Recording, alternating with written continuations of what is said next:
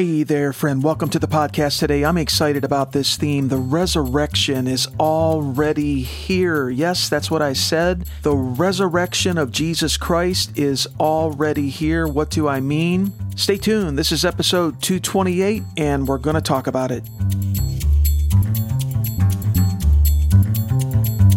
Welcome, friend. I'm Brian Del Turco. I believe that Jesus Christ knows how our lives work best and that He's passionate about developing us as His followers, intimate friends, and co-agents in His kingdom. That's right, co-agency in the kingdom of Jesus Christ. If you want to go further with King Jesus and His enterprise, that is His kingdom, I believe this is the podcast for you. I've come to the point in my walk with the Lord and in life that I believe that there is probably always something in our lives in need of resurrection. I think the Lord is going to allow something in the seasons of our lives to always remain there that needs His resurrection life. It's that tension that we live in, the already of His kingdom, but the not yet full consummation of His kingdom. It's also that tension that the resurrection life of Jesus is already here, and yet it's not here in its fullness. Here's a phrase that may rattle your thinking a little bit. The resurrection principle is multiphasic. It comes in phases, in waves, and it's already here, and the biggest waves and the fullness of it is coming, but it's already started. Let me give you a few scriptures to begin with. Romans 8, 1-2. There's no condemnation, right, for those who are in Christ Jesus. But listen to verse 2. For the law of the Spirit of life in Christ Jesus has set you free from the law of sin and death. What is this law or this principle, this dynamic of the Spirit of life in Christ Jesus that is already active? Look at verse 10 in the same chapter, Romans 8. It says there that our body is dead because of sin, but our spirit is alive because of righteousness.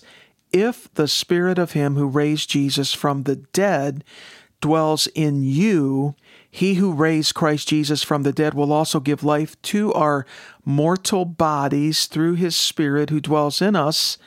And so then, verse 12 says, we are no longer under obligation to that old flesh nature. There's an example right there of the resurrection life of Jesus already at play. We don't have to keep giving in to the deadness of the flesh, the deeds of the flesh, and the deadness of our bodies, if you will. But the Spirit in us, in our spirit, I believe, released through our psychology, can even fill the physicality of our physical being, the life of Jesus. We can walk in consecration and holiness. We can walk according now to design. Speaking of design, I follow this business called Ecclesia Design on Instagram. It's a consulting agency for local churches and real estate and redeeming places. Their byline is a place-based design consultancy serving the Christian community through site planning and landscape architecture. Their recent post this week, obviously with Easter or Resurrection Sunday coming. By the way, every day is Resurrection Sunday for the Christian. Every day is the first day of a new week. Every day is the principle of the Spirit of life in Christ Jesus. We're going to briefly talk about it today. But in their recent post, they say, by faith, sown seed becomes raised to the glory of new life. Jesus said that. He said that a seed must go into the ground and die, and then new life will come. They say in their post that creation was designed with an embedded liturgical pattern of death, burial, and resurrection. I don't know who's writing these things, but I love their theology, and I love the elegance of their writing as well. Creation designed with an embedded liturgical pattern of death, burial, and resurrection. They say that Paul expounds upon this reality in 1 Corinthians 15, and we see this principle all around us in seeds going into the ground.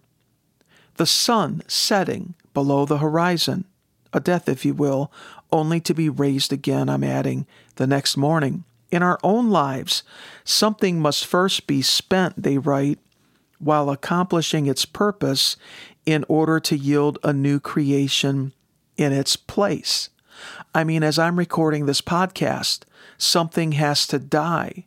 I give up some of my energy, some of my time, some of my thought process, and I'm looking for the principle of resurrection, that ears will hear this and that new life will come forth in the truth from Scripture, from the kingdom.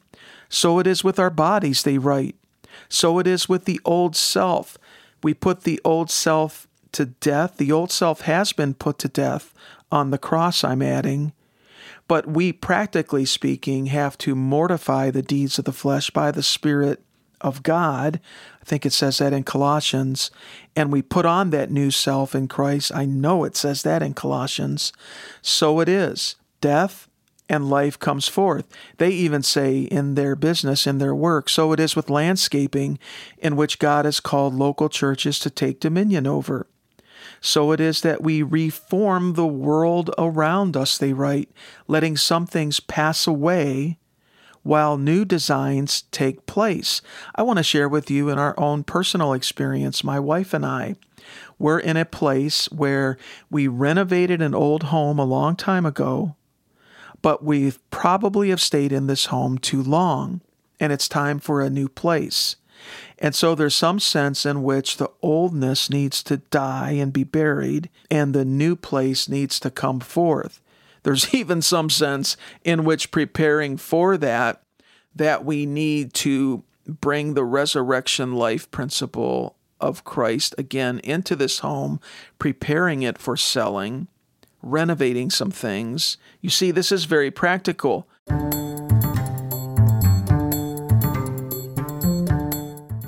And I want to be careful because I don't want you to think, oh, there's Brian.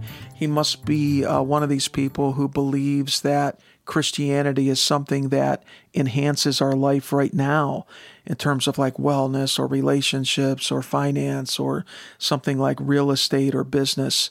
Well, listen, my meta view of what it means to follow Jesus is to bring glory to God.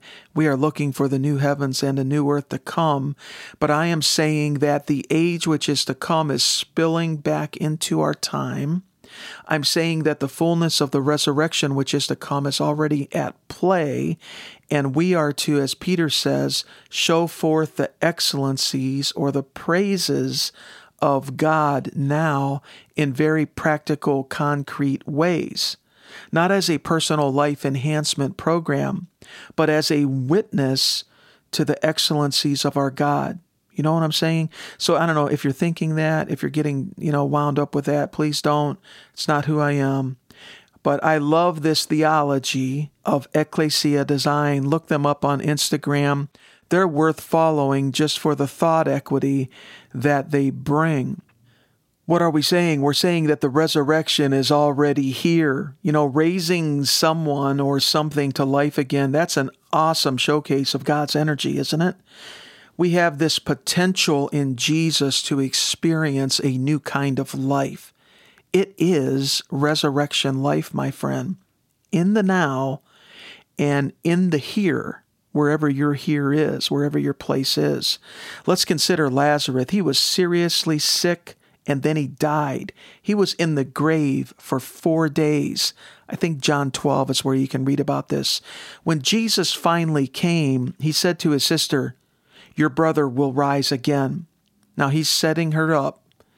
The consummate teacher, the consummate practitioner of the life of God is setting her up. He is our model. And what Martha didn't know, that Jesus was radically about to shift the way that she saw things. And her response is what many, perhaps most Christians would say today. Oh, yes, I know he will rise again in the resurrection on the last day. True. But Jesus wasn't talking about the last day on that day. He was in the moment with Martha's pain and need. In this case, Lazarus had prematurely died. And he was ready to see the glory of the Father put on display. And this is what Jesus does. He reframes our understanding. If you're going to authentically walk with Jesus, get ready to get deconstructed in your old ways of thinking and be reconstructed and reframed in new kingdom ways. It's a new and living way, as it says in Hebrews. And so much of what Jesus does in our life is to help us see things in that new living way, to truly believe. Martha's thinking about resurrection life was narrow, and it was the way that most of us think today. It was reserved only for the future. But if we're honest, it's, this is the way that most of us are. But with Jesus, the powers of the age to come break into our time right here, right now. I love what N.T. Wright says in his book, Surprised by Hope. Jesus' resurrection is the beginning of God's new project. Not to snatch people away from earth to heaven, but to colonize earth with the life of heaven. Wow. The writer of Hebrews says that we can be enlightened. This is chapter 6. We can begin to taste the heavenly gift now. We can partake of the Holy Spirit. We can taste the good word of God and taste the powers of the age which are to come. This tasting of the powers of the age to come is an extraordinary potential. Could it be, my friend, that this is what is meant by the normal Christian life? Notice, the normal Christian life is not the average Christian life that you see or that even you and I have experienced. What's normative from Jesus' point of view is not the average mean that we see in the modern church world. The Holy Spirit is going to agitate us and shake us to wake us and get us on a trajectory where we are now reoriented towards the normal Christian life. Father, let's just say a sentence prayer here, maybe one or two. Father, may that be by your Spirit and by your word and by your working in our lives. Would you put us on a new vector, a new trajectory back to the normative Christian life? Thank you, Father. We receive it. Jesus said to Martha, I am the resurrection and the life. Again, Martha says, I know that he will be resurrected in the last day. Wait a minute. Jesus says, I'm it. I am the resurrection and the life. It's a now statement. Jesus wants Martha to realize that the resurrection is already on. I encourage you to invest time in John 11, 17 to 44, and just immerse yourself in this account. And would you pray a dangerous prayer? Would you pray, Father, by your Spirit, would you illuminate the text, and would you show me exegesis? Would you speak through the text? And would you pray, Lord Jesus, as the living word, would you come to me through the inscripturated word and speak to me a now living meaning for me through this passage?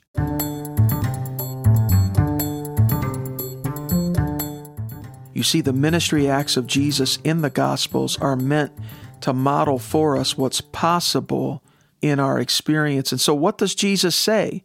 He says, take away the stone. What does Martha say? Wait a minute, Lord, by this time it's been 4 days. He's decaying. What did Jesus say to her? Did I not tell you that if you believed, you would see the glory of God? And it says there that Jesus, having prayed to his Father, Jesus said, Lazarus, come forth. Do a little homework in that passage in John 11. I'm not sure. I don't think it says there in John 11 that Jesus prayed on the spot. I think it says there, having prayed to his Father. He had already prayed about this. He had prayed on the way. Maybe he prayed when he first heard about Lazarus' sickness several days before. All it says is that Jesus said there, Lazarus, come forth, and Lazarus came up and out of that grave.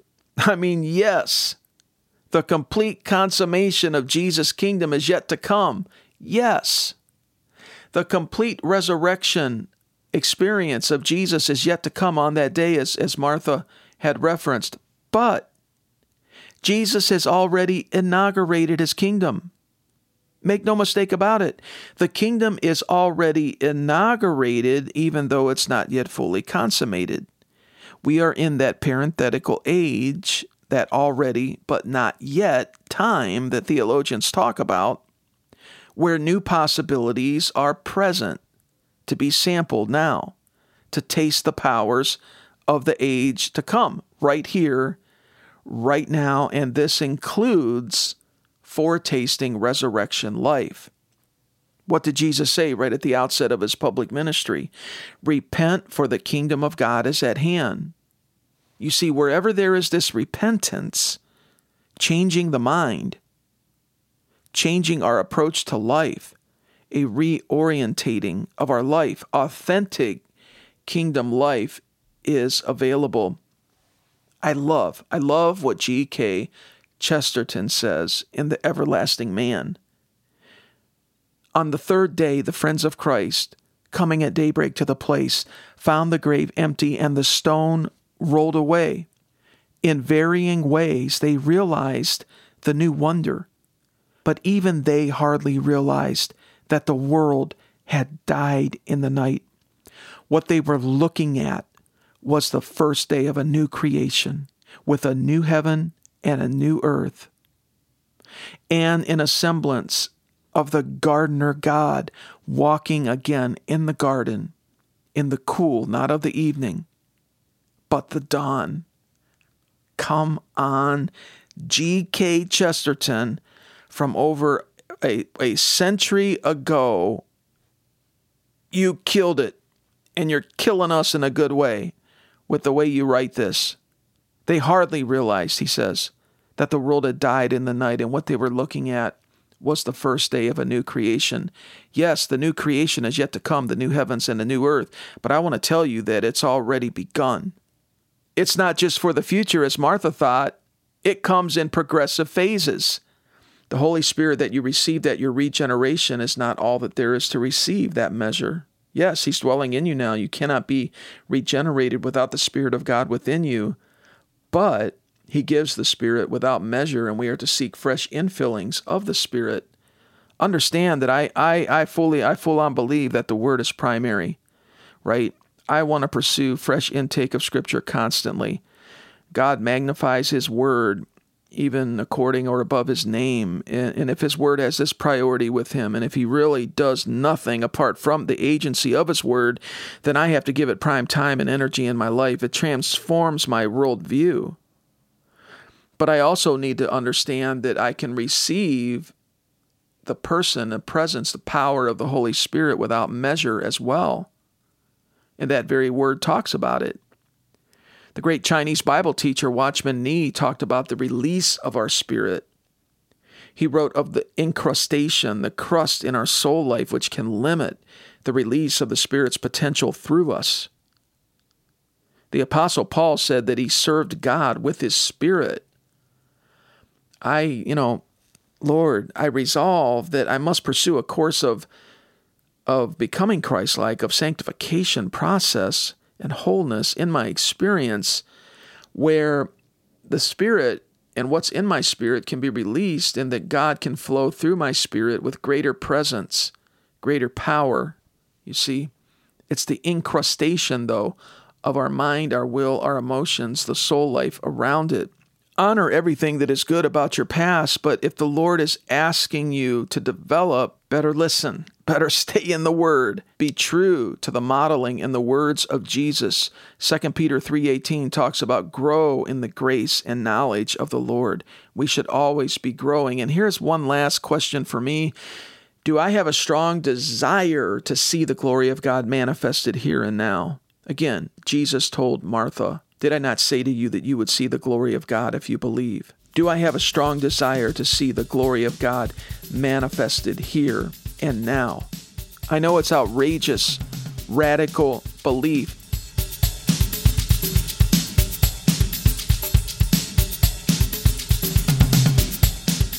Thanks for staying connected with the podcast and with JesusSmart.com, digital pathways and resources as the Lord leads that we're seeking to develop, to inspire, to inform. Let's pray. Let me not forget to pray. Father, we thank you everything you've done for us. We thank you for the crucifixion of your Son, the resurrection, the ascension of Jesus Christ. We thank you that Jesus gives the Spirit without measure. Thank you, Lord. You baptize in the Spirit. You immerse us in the influence of the Spirit of God. Thank you that we can be questing after fresh infillings of the Holy Spirit, according to Ephesians 5:18, according to that sense biblically of a continuous present action. Thank you for the resurrection life of Jesus. It's about the glory of God. It's about showing forth the excellencies of our God in various life domains. Always about the story of God. Always about looking and hastening the new heavens and the new earth to come. And we give you glory. When you subscribe, you'll be notified on your podcast app about when new episodes go live. At the website, JesusSmart.com, you can sign up for the e-letter to keep you updated about new things and new thoughts and resourcing. And hey, there's another website as well, wildoxprayer.com. wildoxprayer.com. Check it out. It's another podcast. It's short. They're tight. Prayer dynamics, and then pray on some edge related to society, culture, and the nations. The house of God is a house of prayer for all nations. Thank you for passing this episode along to your friends and contacts. It's always the best way for people to learn about something like a podcast personal recommendation. Walk with him and you're going to catch his brilliance in a unique way, and I think we're going to catch that spirit of life that he carries in a unique way too. I look forward to connecting next time.